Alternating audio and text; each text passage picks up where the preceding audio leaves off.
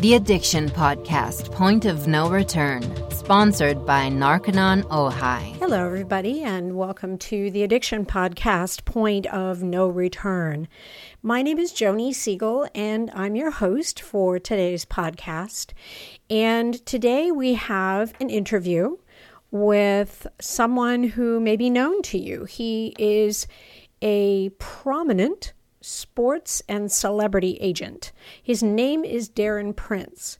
He is also a global advocate for addiction and recovery.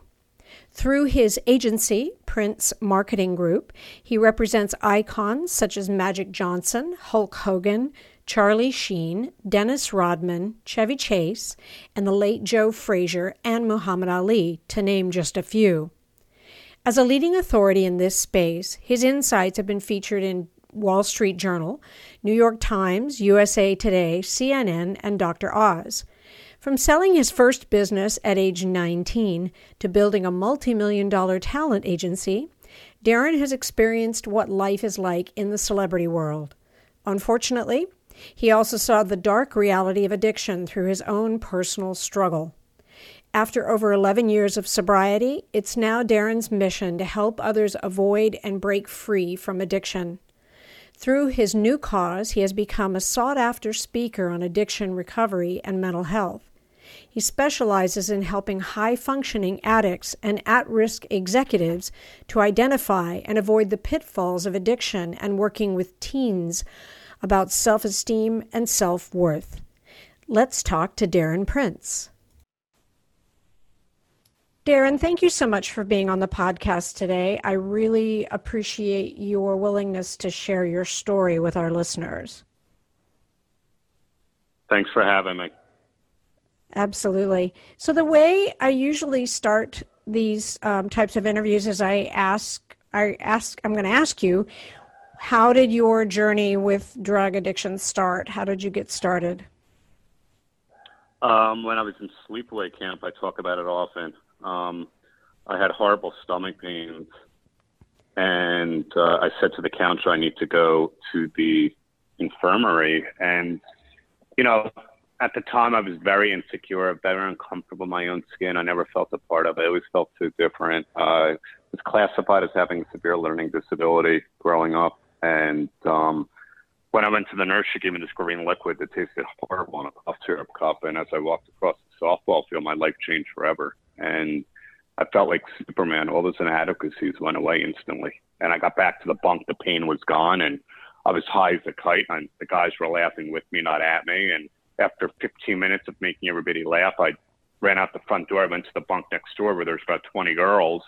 And I became the comedian. I became the cool guy, the good-looking guy, the buff guy, the funny one, the one that everybody wanted to hang with, everyone that everybody wanted to start telling jokes. And I never experienced that in my life. I never had the courage to do anything like that in my life. And the next morning I woke up, did all my activities, thinking nothing of it. And I'm lying in the bunk that very next night with no stomach pain, but obsessing on that feeling from the night before.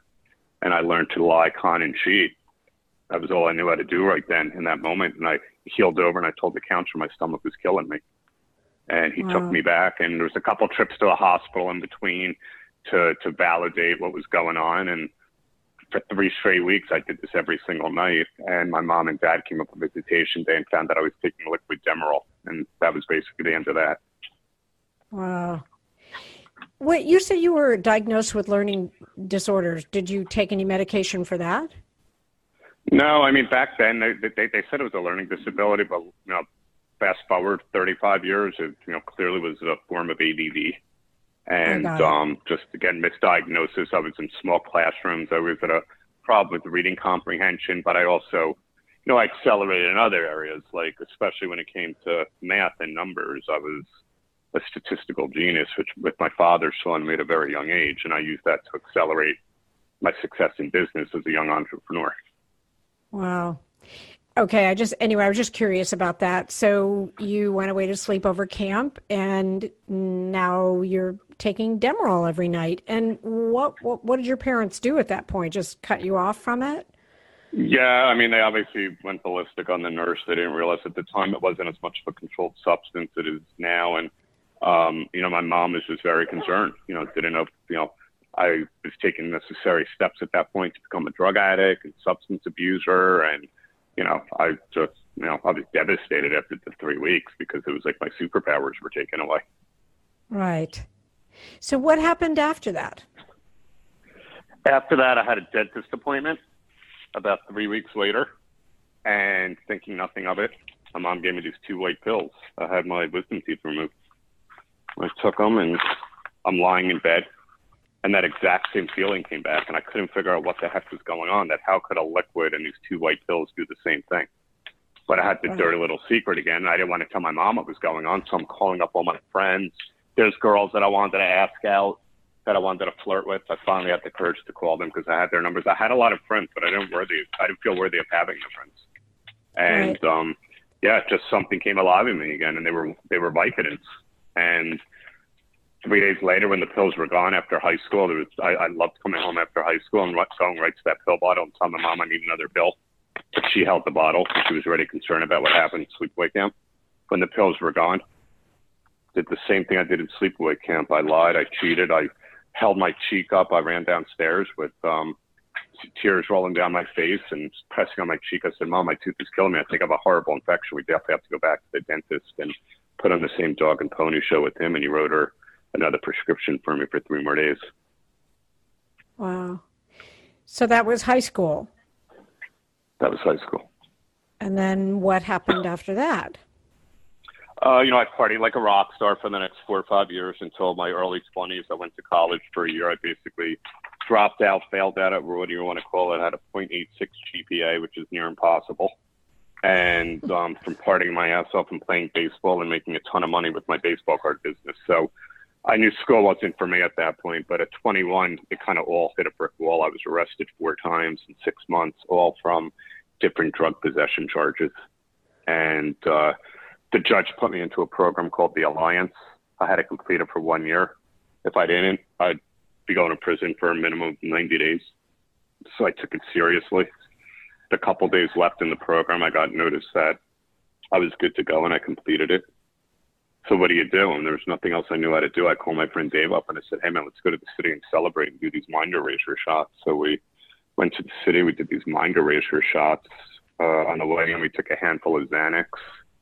And our minds were erased because the next thing I know, he fell asleep behind the wheel. His car went into a ditch. My face went into the windshield. And I woke up in the ICU with 90 stitches, a broken nose, and my lip split in half, and a concussion. Oh, my gosh. And the first two people I see are my mom and my dad. Wow. As if I couldn't torture them enough from this nightmare that was going on. Wow. Darren, I got to stop you for a second because you used something new that I haven't heard about, and maybe our listeners know all about them, but I don't. What is a mind erasure shot?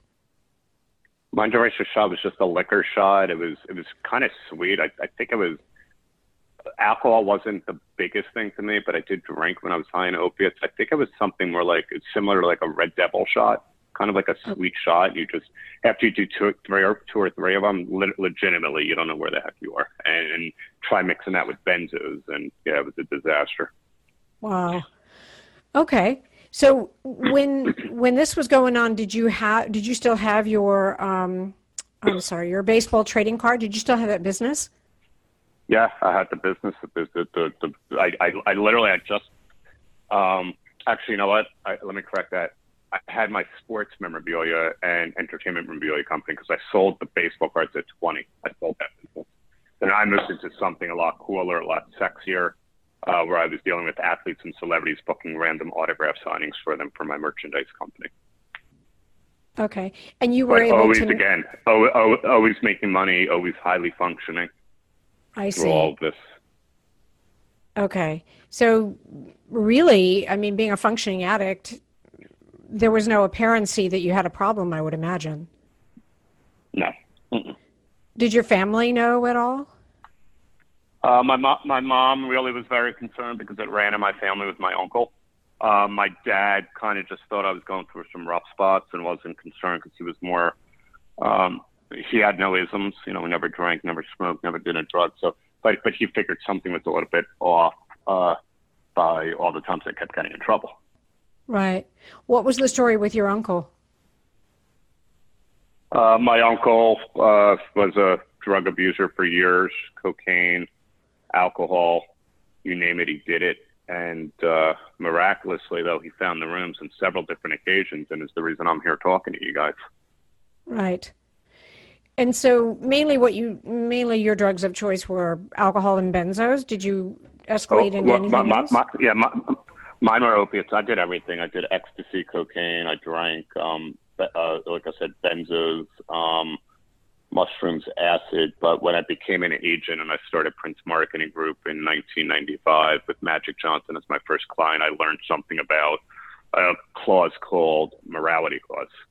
And my attorneys basically told me what that meant. And that meant anything that jeopardizes my good standing and their good standing could result in immediate termination of my job to, at the time, to one of the most revered, iconic figures on the planet. And I wasn't willing to put that before him. So I found a amazing way because of the sciatica that I had from the incredible stress from the level to perform at the highest level. When you're working for somebody like that, he's a Superman. You're automatically brought into the super agent realm where you're only as good as your last deal. So the pressures that were put on myself to constantly deliver caused incredible back pain, leg pain, sciatica. I found it to be a perfect excuse to get the Oxycontins, the Percocets, and the Vicodins from any doctor I asked because they were all enamored by my external success of who I was working for. Okay. And then that didn't fall under the morality clause because it was a doctor Not at all, because everything was exactly. And you're talking 1995, 96, 97, the late 90s, early 2000s. There was no opiate epidemic then. Mm-mm. Right. Darren, when did you have, we call this podcast Point of No Return because we kind of want to focus in on what was the point at which you said, hey, I either get help, I get clean, or my life's not going to go so well. What was that point for you? I had it a couple times, but really when I was at that jumping off point, when I was at that sick and tired of being sick and tired, I saw that white light. Because it was July 1st, 2008, my Uncle Stuart, who's in the program, and his then girlfriend, Andrea, came to New Jersey to visit my mom, and having no idea how bad it got for me, they stopped by my place, and she had 5.5 years clean, and she looked at me, and I never met her, and she's like, "Are you okay?" And I said, "No." And I told her what was going on because I was too important to go to rehab, you see. That was my mindset. I was too busy. And I told her everything. And she's like, "Do you realize you're an addict, that your life's unmanageable?" I said, "Absolutely." She goes, "Do you realize that you're powerless over this addiction?" And I said, "Absolutely." She's like, "Do you realize, most importantly, that all this stuff and the outside success of the disease of addiction doesn't discriminate, doesn't care if you're from Yale or Jail or Park Avenue and Park Bench?" And I said, 100%. And she goes, "Are you willing to do anything it takes to get sober because I can help you?" I said, "I'm desperate."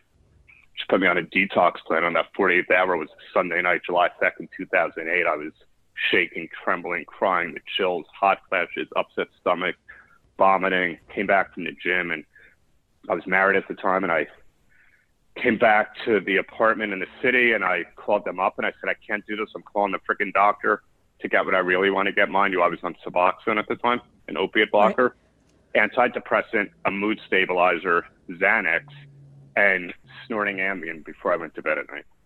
That was my cocktail for the day.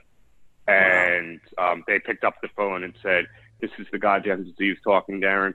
It's time you kick the crap out of it and stop making excuses. You got to get yourself to a 12-step meeting." I said, "There's no way.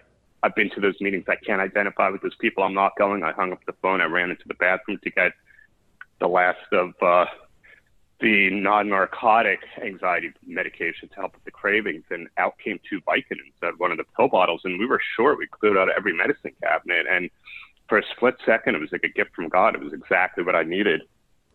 But then the miracle happened, and I fell on my knees, shaking, trembling, and crying, and calling out to God, saying, "I can't do this. I can't do this anymore. I'm sick. I'm desperate. I'm suicidal. I need your help. Take the money, take the notoriety, take the business. I need a single day of freedom like when I was a little kid. I'm begging you." And as I'm there with tears rolling down my face and shaking, I stood up and something came over me. I felt a burning hot sensation on my right shoulder, and I heard the voice that I've got you when you're ready. And I had a white light moment, and I flushed the pills. And from there, I wound up going to a computer because there was no Uber, and found a 12-step meeting in the city. And I'm looking in the taxi cab up in the sky saying, oh my God, for the first time in my life, I wanted to stay sober more than I wanted to get high. And that was the day, July 2nd, 2008. And I walked into a church basement with 150 to 200 addicts and alcoholics. And when they said, is anybody new? I'm struggling. I threw my hand right up with no ego. And about a dozen men came over to me and started telling me about the softer, easier way. That's easier to stay sober than it is to get sober. You know, some days that are tough, forget one day at a time, go a minute at a time if you have to. And we can help show you the way. And I just dove right into it. Nothing came before those meetings. 90 and 90 was like, I was an obsessive drive, and I was traveling in Chicago. There was a heat wave on the 80th day. My sponsor called me. It was about 120 degrees. And he goes, you going to meet? I'm like, you know what? I'm going to go. I'll double up when I get back. He goes, let me ask you something. There was a party down the street with all the pills and the drugs and the good things you could do. Would you go to that party right now? I said, absolutely. Because we've got to put the same goddamn effort into your recovery. Get your ass up and go to the meeting. And that taught me a lesson because you, my friend, travel the world. And you got to keep going to meetings to find out what happens to people that stop going to meetings. You are listening to the Addiction Podcast, Point of No Return. For more information on the podcast, or to reach out if you have a story you would like to share with us, go to our Facebook page by the same name, or you can email us at theaddictionpodcast@yahoo.com, or go to our website, theaddictionpodcast.com, or call us at 727-314-7080. And please remember to subscribe to our podcast wherever you listen to podcasts and give us a 5-star review. For more information on our sponsor, Narconon Ojai, visit their website at narcononojai.org. That's NARCONONOJAI.org. Or call 1-866-231-5924. That's 1-866-231-5924. Sometimes, the hardest thing about getting someone into recovery is getting them to agree to treatment. Bobby Newman, a certified drug counselor with 30 years experience and an over 85% success rate as an interventionist, has created a series of 12 videos that you can use right now to learn every step to get your loved one to agree to treatment. Call 1-833-918-0008 today and say the word podcast to get a 10% discount. Or go to newmaninterventions.com and type in the word podcast for a 10% discount. This service comes with a free 1-hour consultation with Bobby. And I never heard somebody tell me that. And that was so profound that it changed and saved my life. You know, because I've been to meetings all over the world, from Tokyo to Sydney to London to Anguilla to Monaco. I can't even tell you. There's probably, I talk about this not to impress, but it's to impress upon. I truly don't believe there's anybody in the history of this fellowship that has a world resume of AA meetings like me. It is an outright obsession. Maui, Honolulu, Turks and Caicos. It's the most amazing thing in the world when you could be on the road and walk into a room, a church basement, a beach, whatever it might be, a clubhouse, Aruba, and you're not home, but you're right at home. Wow. And you don't know anybody in that room, but you know every single person in that room. Exactly. Yeah. Yeah. That is quite a story, and thank you for sharing that. Where was your career at that point, and how did it change after you went into recovery? What was that? Where was your career when this happened, and then where did it go from there? My career business-wise was booming. I mean, I remember times where some of the people in my office were like, bro, that's like, $400,000 sitting in this one account. It's not even insured for that much. It was just stupid where I wasn't even paying it. So I called it business now. I don't even know. It was just like, there was just money coming in from everywhere because the business was booming. But here I was ready to give it all up and take a job at a pizzeria. Not that there's anything wrong with that, just to escape it, because I had it all, but I was always looking for an outside fix that was an inside job. And, you know, I see these celebrities in the world that I'm in, and I see what happens when they don't make it, and I can sympathize with them because that was me. You know, it's just because you've got the success. You know, if you don't mean nothing, then none of that means anything. Right. So you still have a lot of these big celebrity clients, and I would imagine the pressure's still there. How do you deal with it now?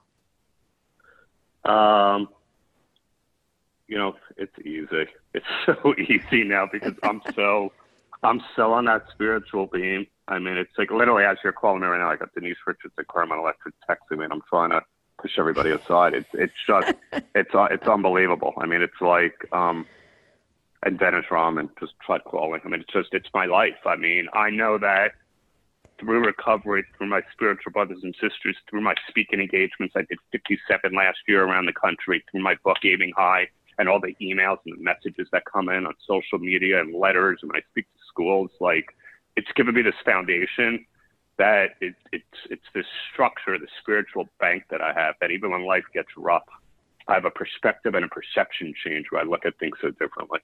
And I look at everything now as luxury problems. Because at the end of the day, I think most of us, that's what we have, but we lose sight of that. And we look at it very differently. Right. Darren, do any of your clients, are they in recovery as well? I'm not asking you to name any names. I'm just curious. Well, Charlie Sheen just celebrated 2 years sober. Oh, wow. He's doing amazing. He's gone to meetings here and there. Sometimes they don't work. Joe Manganiello is a good friend of mine. Steve R's husband, he has a meeting, a private meeting that he hosts all the time. You know, at the house. It's, you know, Dennis Rahman has been in and out of the rooms for his alcoholism. I mean, it's just, it's amazing. And I was Matt Johnson flying back, excuse me, from a keynote speech in Vegas on his private plane about a month and a half ago. And the biggest blessing is that my clients see it. Hulk Hogan, Rick Flair, all these guys, they tell me constantly the change that they've seen in me. And we're on the plane, and now I'm able to help not just Earth people, but superhuman Earth people. And I'm telling them, like, Urban, look, I know you have a big staff.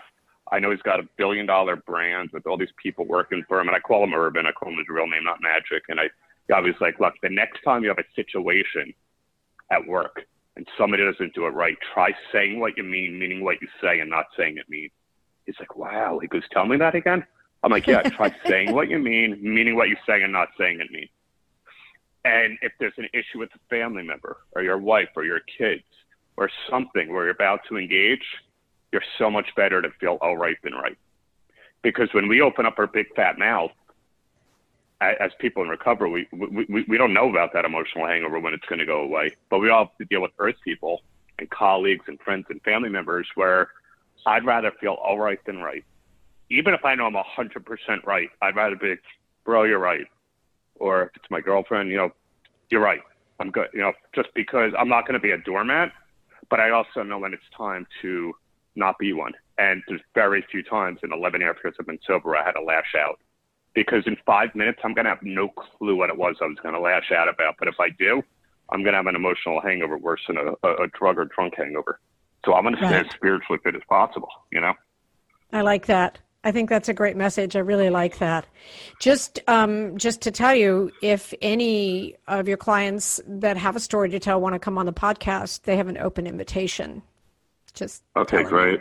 Yep.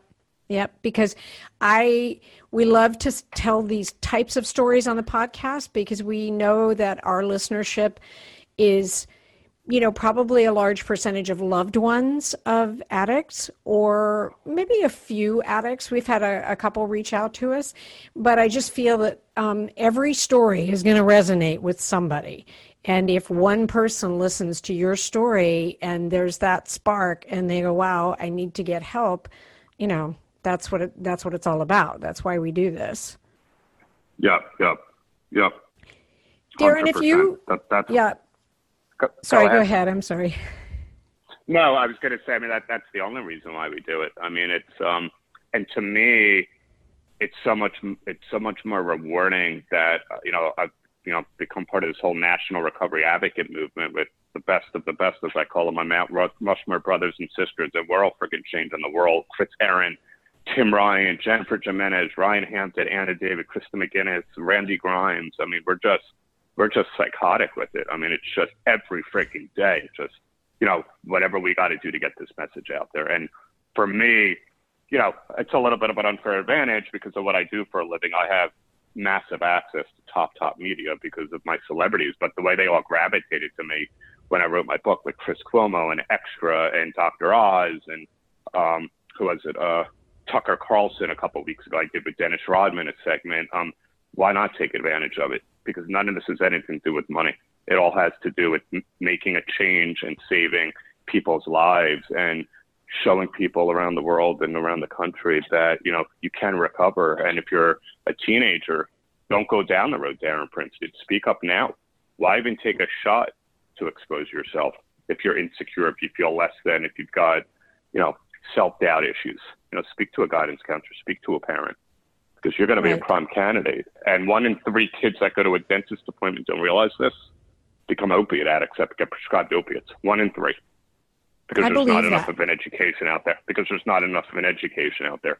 And, I want to, I said it when the book came out. It was about a year and a half after my dad passed away. And he always wanted me to write a book. And I said, I want to change the world with this message.